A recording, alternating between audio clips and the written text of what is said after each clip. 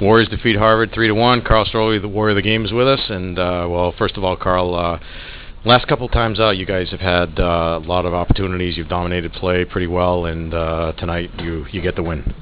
Yeah, no, I thought we played pretty well tonight. We weren't happy with our effort in the first period against UNH the other night, so we wanted to come out hard and kind of redeem ourselves for that. And thought we did that pretty well. And yeah, fortunately, we were able to get the win, even though it was a lot closer than maybe it should have been. You guys held Harvard to 15 shots in the game, and I think most of those seem like they came on the power play at even strength. You guys pretty well dominated play, and defensively in particular in your own end, you turned play back. It seemed like every time they would get the puck in your zone, you guys would make the play and get the puck and turn it back the other way. Yeah, no, I thought we did a good job of that tonight. We worked on our breakouts a lot this week, and that was the key tonight. We were breaking out crisp and clean and keeping it in their end, and when you do that, it tires the other team out, and I think that was a big reason for our success tonight. You guys had so many chances. It took until late in the second period when you got the goal. Did that help you breathe a little bit better, like finally we got one?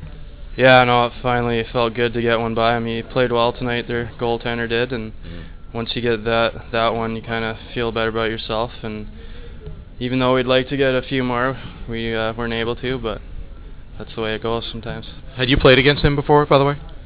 I think I have, actually. He played in the Alberta Junior League there. It might have been my first year he played, so yeah, I definitely recognize that name and remembered he was a pretty good goalie. The goal you guys got on the power play late in the second period, you had the assist from the point. Can you talk about what happened on that play? Yeah, we had a good power play going there. We had the pressure on for almost the full 2 minutes there, and I think they're tiring out, and yeah, we were just able to take advantage of that, and finally got a good bounce, and Broadhegg was able to whack it in. It seemed like maybe on the power play, I mean, you guys had puck movement, like you said, working the puck well and keeping it in the zone, but they seemed to do a pretty good job of getting in the lanes and blocking shots. It was tough to get pucks to the net. Yeah, they weren't that aggressive. They were pretty good at staying in the lanes, like you said, and they wanted to block shots, so that was a little tough getting through that, but luckily we managed to find a way to get around that. I'm on the third period. I'm going to guess that that play at the end that you weren't trying for the empty net, right?